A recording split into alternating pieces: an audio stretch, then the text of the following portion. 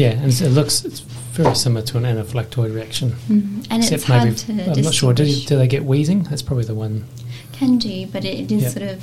so it is basically like an anaphylactoid reaction. So they get urticaria or red rashes, they get hypotension, tachycardia. They've got massive mast cell degranulation, but they won't have significantly elevated tryptase levels. So that can be used if you're not sure what's going on. Okay. That can be.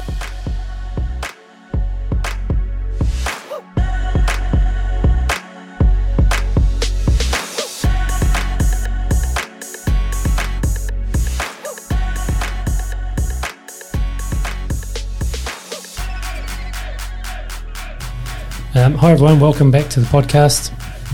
This week I have a couple of guests. I've got Jodie Jamieson, who's one of the senior registrars, soon to be a consultant in our department.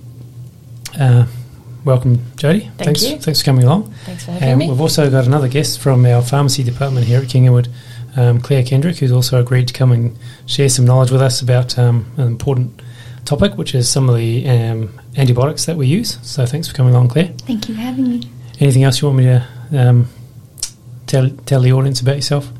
Oh, not too much. I've just been at King Eddie's for about 5 years now, so happy to be a part of this and share what I have.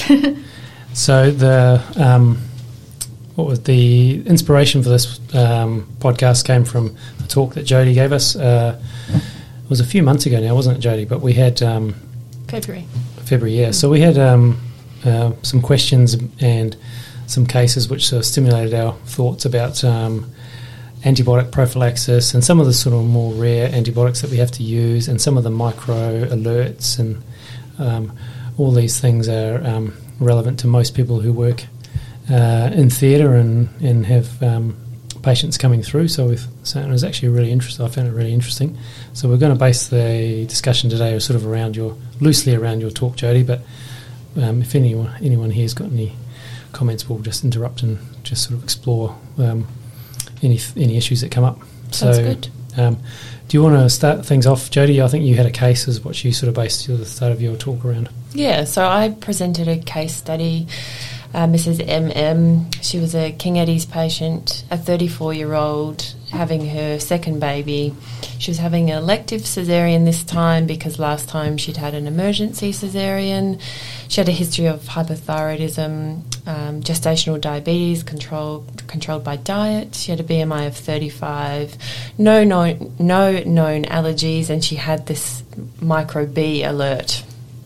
So that's her history. When the case started, she had our surgical safety checklist. Antibiotic prophylaxis was discussed, as it's always discussed, and the patient's gone on to receive cefazolin as prophylactic antibiotics, 2 grams. She's had an uneventful surgery, hospital stay, and she's gone home. But 17 days later, she's re-presented quite unwell. She's febrile. Her surgical wound site has dehisced and it's discharging. She's admitted to hospital and she was found to have MRSA wound infection and a bacteremia.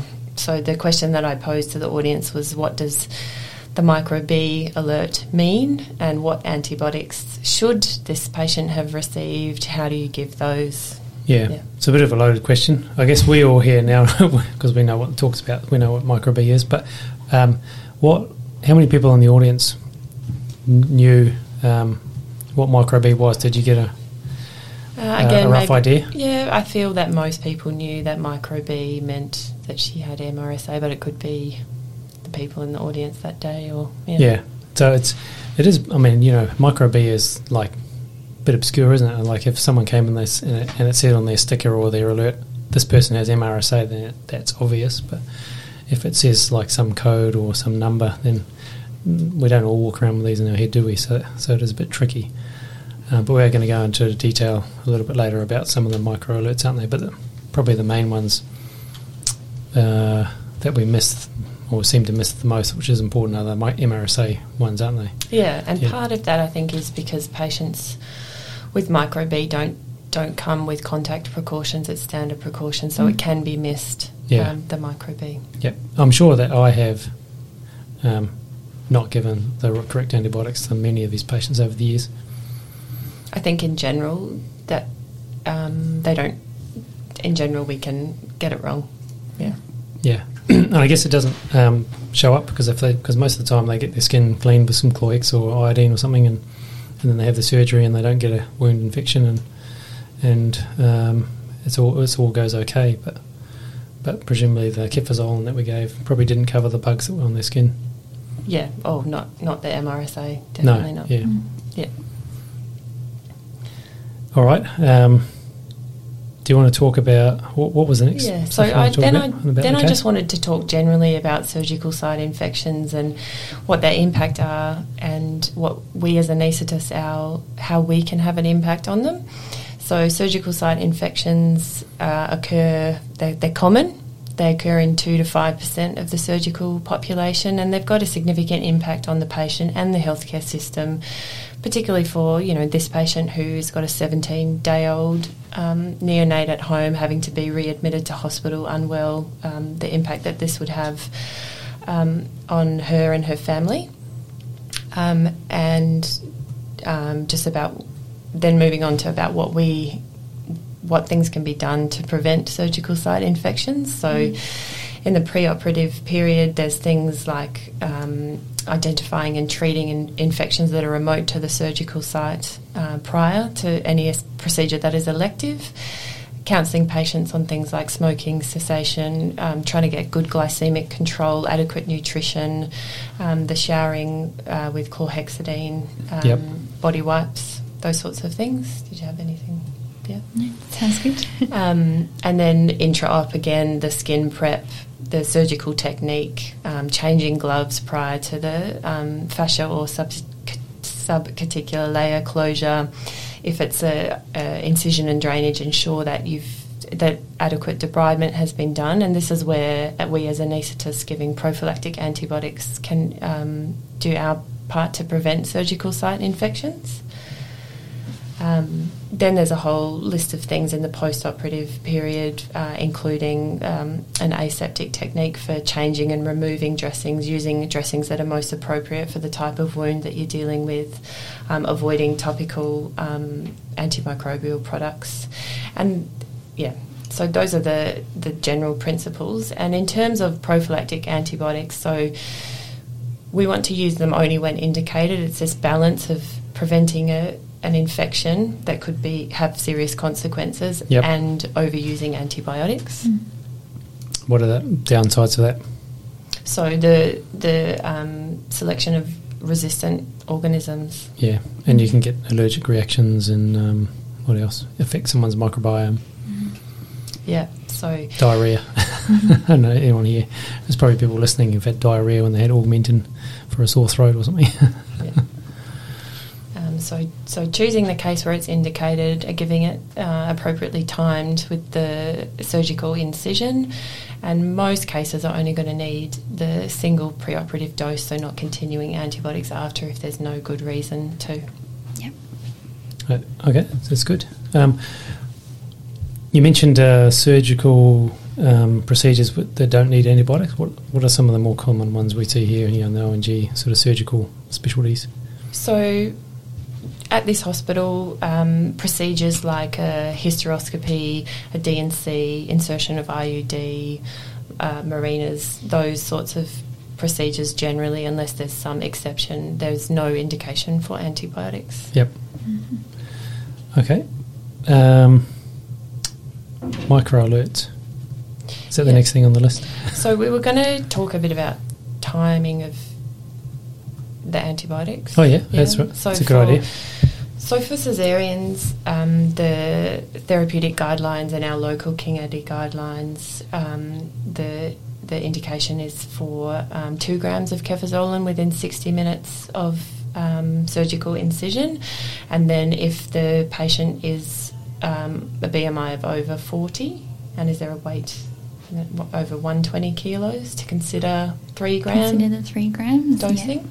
It's still a bit contentious depends who you ask really, because there is not fantastic evidence behind the increasing dose, and I don't think they have studied well, like in big clinical trials, if it actually does have a significant impact in the bigger patients.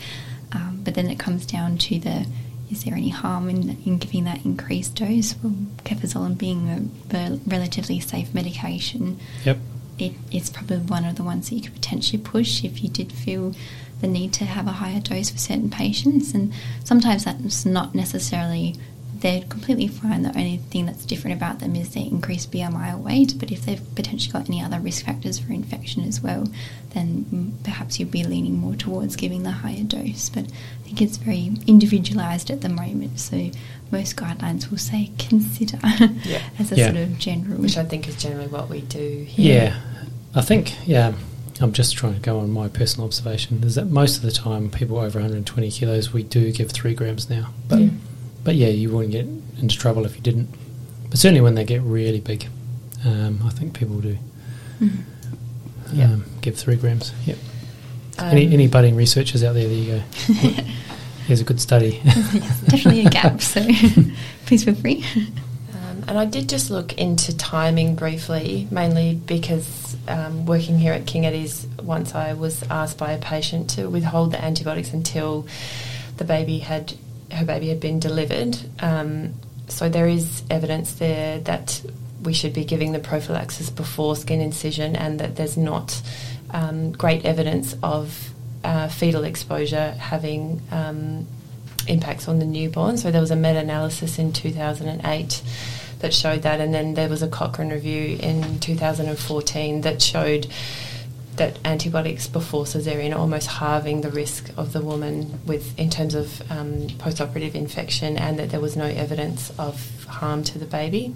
Yeah, it's good to be able to discuss that with the mother, isn't it? Because that does come up occasionally. I think patients are sort of becoming more aware and reading a lot more around antibiotics and the microbiome and everything. Yeah, and they're worried about their fetus or their newborn baby develop, getting them right microbiome, and should they or should they not have antibiotics. I'm sure this comes up probably more often when you're helping the neonatologists and NICU and that sort of thing. It's probably more an issue that they see a lot more than we do.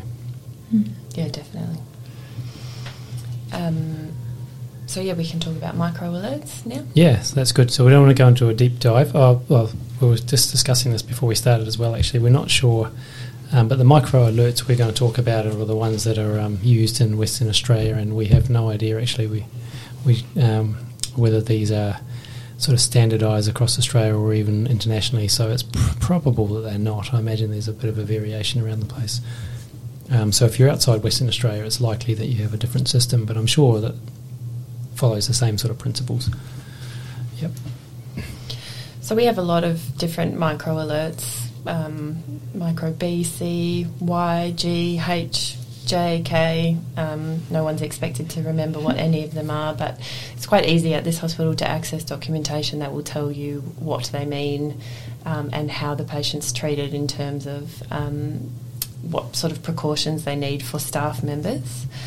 In terms of infection prevention and management in terms of screening these patients, every patient on admission or presentation will get asked 3 screening questions when they present to this hospital regarding whether they've been an inpatient in a hospital or residential care facility interstate or overseas, whether they've been a healthcare worker in those settings, interstate or overseas, both within the last 12 months, and if they're from a WA residential care facility. And based on the answers yes or no, they'll get in the preoperative period screened for multi-resistant organisms, and that's how they get these labels. And we use the micro and a letter system. So I guess the ones pertinent for this case and probably that are the most straightforward in terms of what antibiotics they need if they come to theatre is the micro B and C, which are MRSA. Yep. So that's what the case study in this case had. And it's really that these patients, as well as getting cefazolin to cover MSSA, they need a dose of vancomycin in the preoperative period to cover for the MRSA and prevent a post-operative infection. Yep. That's good. So I thought we'd sort of try and utilise Claire's knowledge and have a sort of group discussion about some of the sort of issues surrounding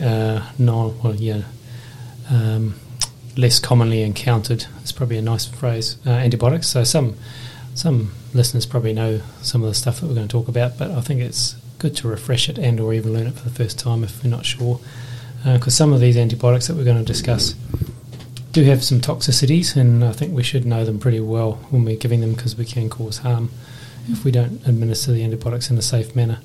So it's good to go over that and remind everyone how to do it properly.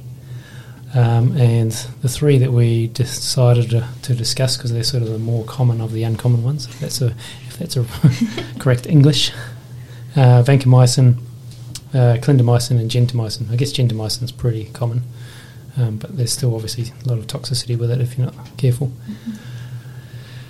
Should we talk about vancomycin, Claire? What do you reckon? Because I think that's the one that's caused a few headaches. Yes, definitely a hot topic at the moment. Yeah. And probably the more common of the less common ones that you will see in the perioperative setting as well, because it is our go-to prophylactic antibiotic for anyone colonised or infected with MRSA. So yeah, as Jodie said, if they come in with micro B, which is community-acquired MRSA, or micro C, which is hospital-acquired MRSA, they will require surgical prophylaxis with vancomycin. And generally, vanc dosing, first of all, it's not simple, definitely not simple at all. Very dependent on the patient's weight and also their renal function. So ideally, you would have their UECs available before you're working out their dose. And in terms of surgical prophylaxis, we have tried to standardise dosing as much as possible to make it easy and practical. But essentially, it's based on a 15 milligram per kilogram dose. And there's a nice little table in the King Eddie's vancomycin monograph, which is available on the internet, just to help guide practice and have it at the tips of your fingertips. Yep. So most patients, 50 to 75 kilos, you expect a 1 gram dose. They're above 75 kilos, you expect a 1.5 gram dose. And the key with administering that dose is both concentration and rate. Can I just quickly ask, so this is confusing for a lot of people, I think, is like the weight. So are we using the actual weight, the ideal body weight, the lean body weight? There's all these different formulas that float around now. It's confusing. Yeah, so with vancomycin, it's dosed on actual body weight. Okay, so if someone is 200 kilos, we would actually... Yeah, so there is a max. If someone was that big, you'd definitely be calling in the experts and contacting a microbiologist, clinical microbiologist, for their advice, because it is at a balance of getting optimum vancomycin levels but also not becoming toxic and causing side effects. Yeah, I think so. There's a maximum dose of 1.5 anyway, isn't there? You said. Usually I feel most of our patients get 1.5. Yeah. 75 kilos. Yeah, that's true. Probably most of them are. Yeah. And in that surgical sort of perioperative setting, thinking about higher doses needing a longer infusion time as well. Yeah. You would hope that you wouldn't go more than 1.5. So then it comes to sort of what do you put it in with the fluid, because there is a recommended maximum concentration of 10 milligram per mil, and that's basically documented everywhere you look. There's no other data to say that you can do it more concentrated than that. Whether people have and had a go, perhaps that's happened in practice before, but there's actually no data supporting it. And then so there's also a nice little table that helps you give a practical volume based on generally the bags of fluids that are available on the wards. I know that's potentially a different case in theatres where you're making up and putting it through the pumps, but you can use this table to guide how much volume you need. And then when you're administering it, the maximum rate through a peripheral line is usually 5 milligram per minute. If you've got someone who's very sort of fluid restricted, you can push it to 10 milligram per minute, but no more than that. So in your typical patient where you have a 1.5 gram dose, a practical infusion duration is about 90 minutes. Yep. And so what volume would that be as well, just to remind everyone? So a 1.5 grams, you'd need at least 500 mils. Yep. Okay, I think so we should talk or go a bit of detail about the reaction that occurs if you give it too quickly and or too concentrated. Well, it's probably the too quickly is the thing that causes the reaction, isn't it? Yeah. So I'm presuming you're alluding to red man syndrome, which is often on everyone's mind when it comes to vancomycin administration. But yeah, essentially it is an infusion reaction, not an immune-mediated reaction.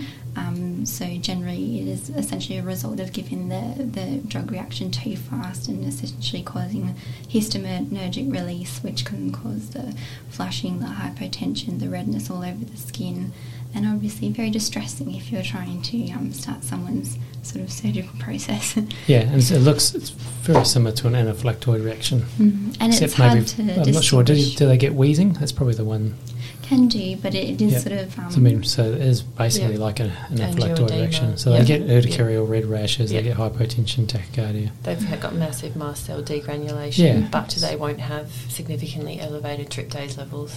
So that can be used, if you're not sure what's going on, that can be used to distinguish. That's interesting. So they don't get a mast cell tryptase rise. Yep. But, I mean, obviously the management is...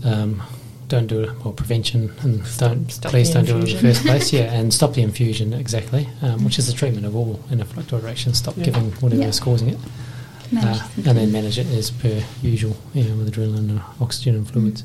And I think we've all got stories of at some point in our career where maybe not necessarily been involved in, but we've all heard of. It being given. Yeah, we're all aware of situations where we know it was given too fast, and these sorts of things have happened, and it can be a bit scary.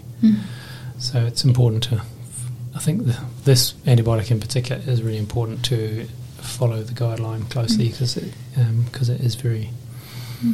Easy to cause a serious reaction. As well, people come with vancomycin red man syndrome listed as a medication allergy, and that's another important thing, that it's not an allergic reaction. It doesn't prevent them from having vancomycin in the future. It just needs to be given appropriately. Yeah, exactly. So if someone has MRSA, you don't want them to not be able to get the one antibiotic that they actually need. Exactly. It's very useful antibiotic. So if you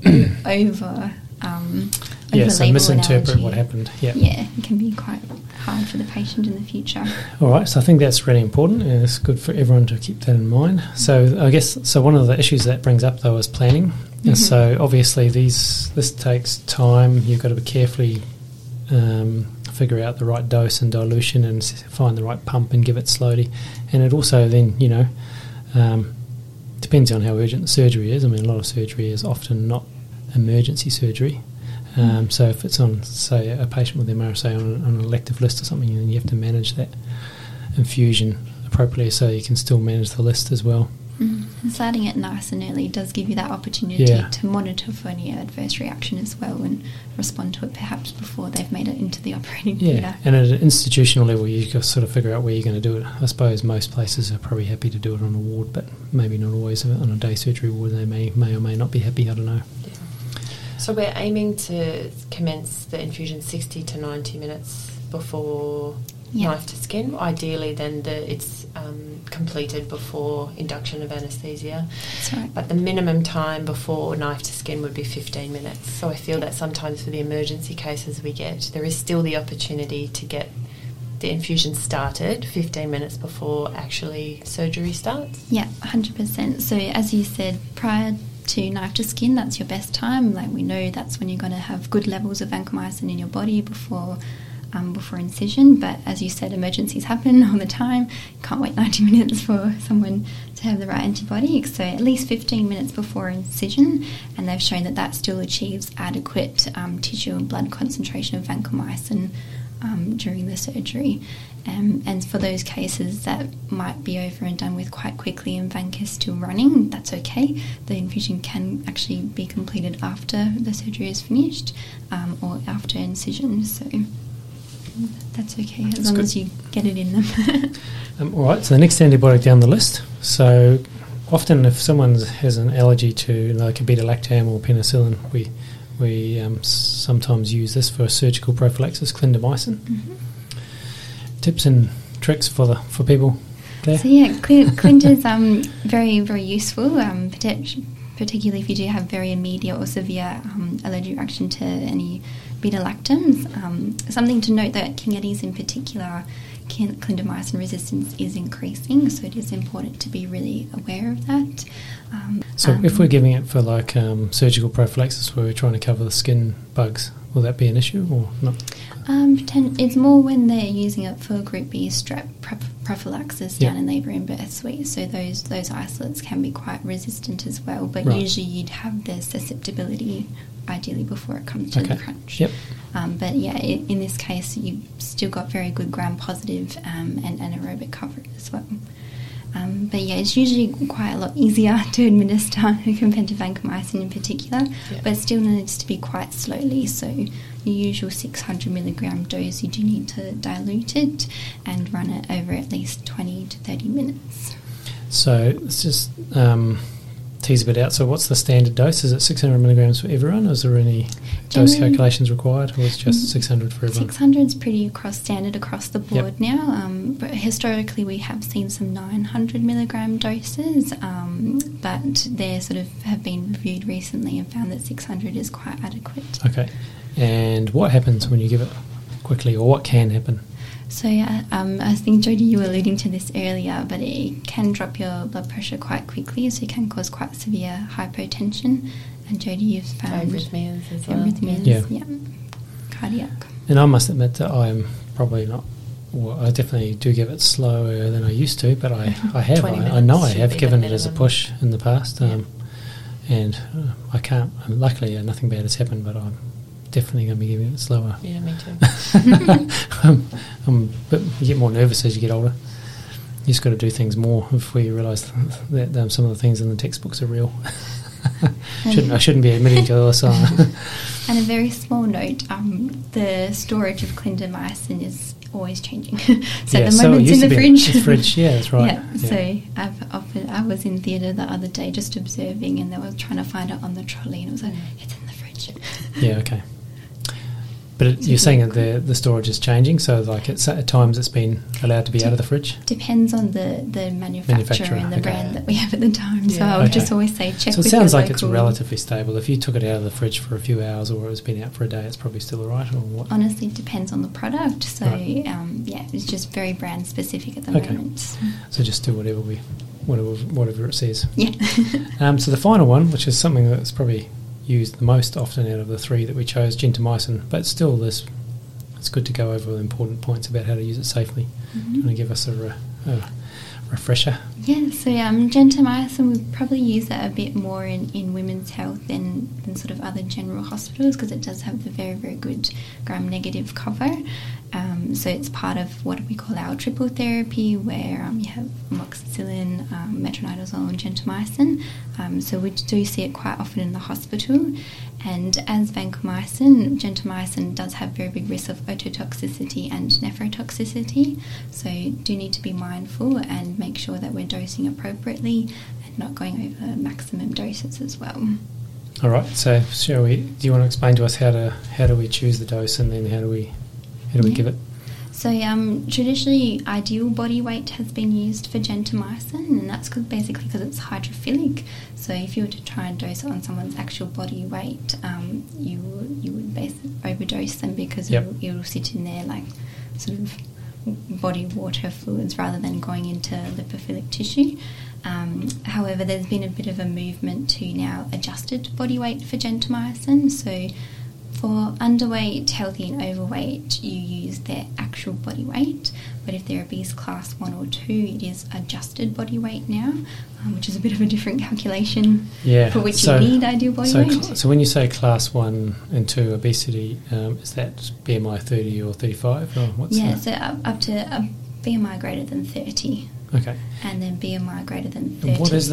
What is the formula? Just remind us, what is the formula for ideal body weight and adjusted body weight? How are they different? I wrote it down. Did you? Okay. I suddenly realised I thought I was going to throw you under the bus here. I've done my best to commit them to memory, but there's just... Because everyone's got a smartphone. Most people can look it up. But and if it's one of those things where you can't remember, the ETG does have both of them written down. There's lots of calculators that you can find online, so they're always easy. But essentially, ideal body weight for men, 50 kilos plus 0.9 kilo per centimetre over 152 centimetres. Yep. For women, same situation, but 45.5 kilos plus 0.9 kilo per centimetre over 152 centimetres. And then your adjusted body weight is your ideal body weight plus 0.4 times actual body weight minus ideal body weight. I'm definitely Googling that. I'm not going to memorise that. A friendly pharmacist will do it over the phone for you. Yeah, that's right. Yeah, so more recently the gentamicin dosing is on their normal body weight if they're sort of normal-ish weight, or their adjusted body weight if their BMI is greater than 30. But if your BMI is greater than 35, you'd likely be calling the experts in micro for their opinion. Yep. And so when people are on a course of gentamicin, usually, traditionally, obviously they get levels and people discuss, with the pharmacy what the next dose should be. But sometimes, the first dose is often given in an emergency or urgent situation where you're worried about someone having sepsis, etc.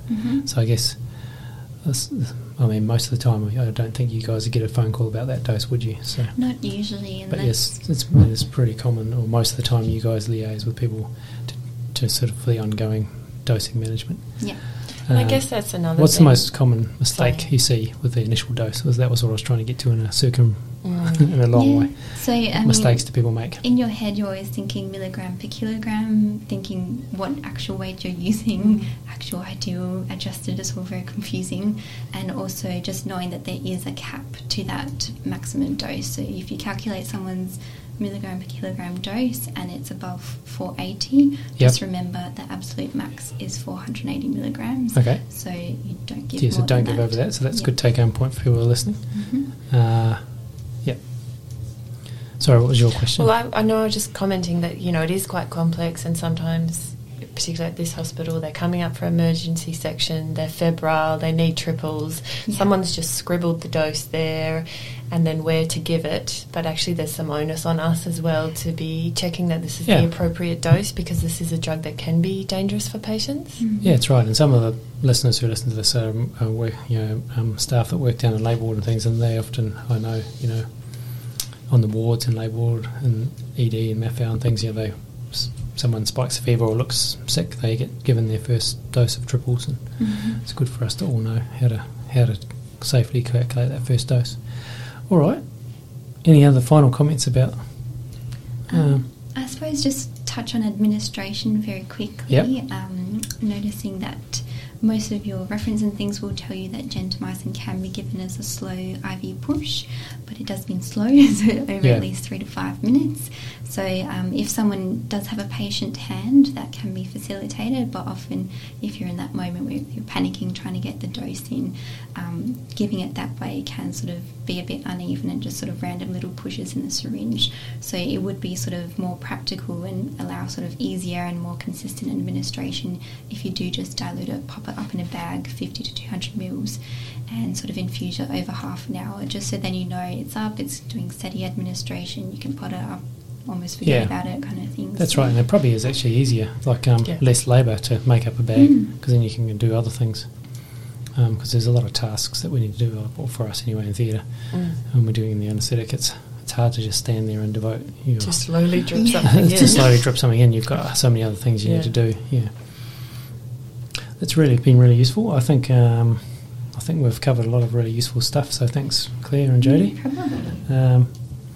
Any final comments? I think my take home. This is my take home points that I've learnt when sort of we've been discussing all these things, is that microbiologists are very useful people, and they're very helpful, and whenever I've had a patient and I'm not sure about the micro alert or what therapy to give them, if you phone them, they have access to all the records on this patient. They look it up online, and they can tell you all these really insightful things about what you should be doing, and it's always a good idea to phone them if you're not sure. That's one thing I've learned over the last few years. And also, I think, just be more careful with some of these antibiotics. They're not all like beta-lactams, which are pretty forgiving. Absolutely. Yeah. So we give beta-lactams, and it's like flushing saline in and soy, but then they're not all the same. Yeah. All right. Thanks. Good. Thank you for having me. Cheers.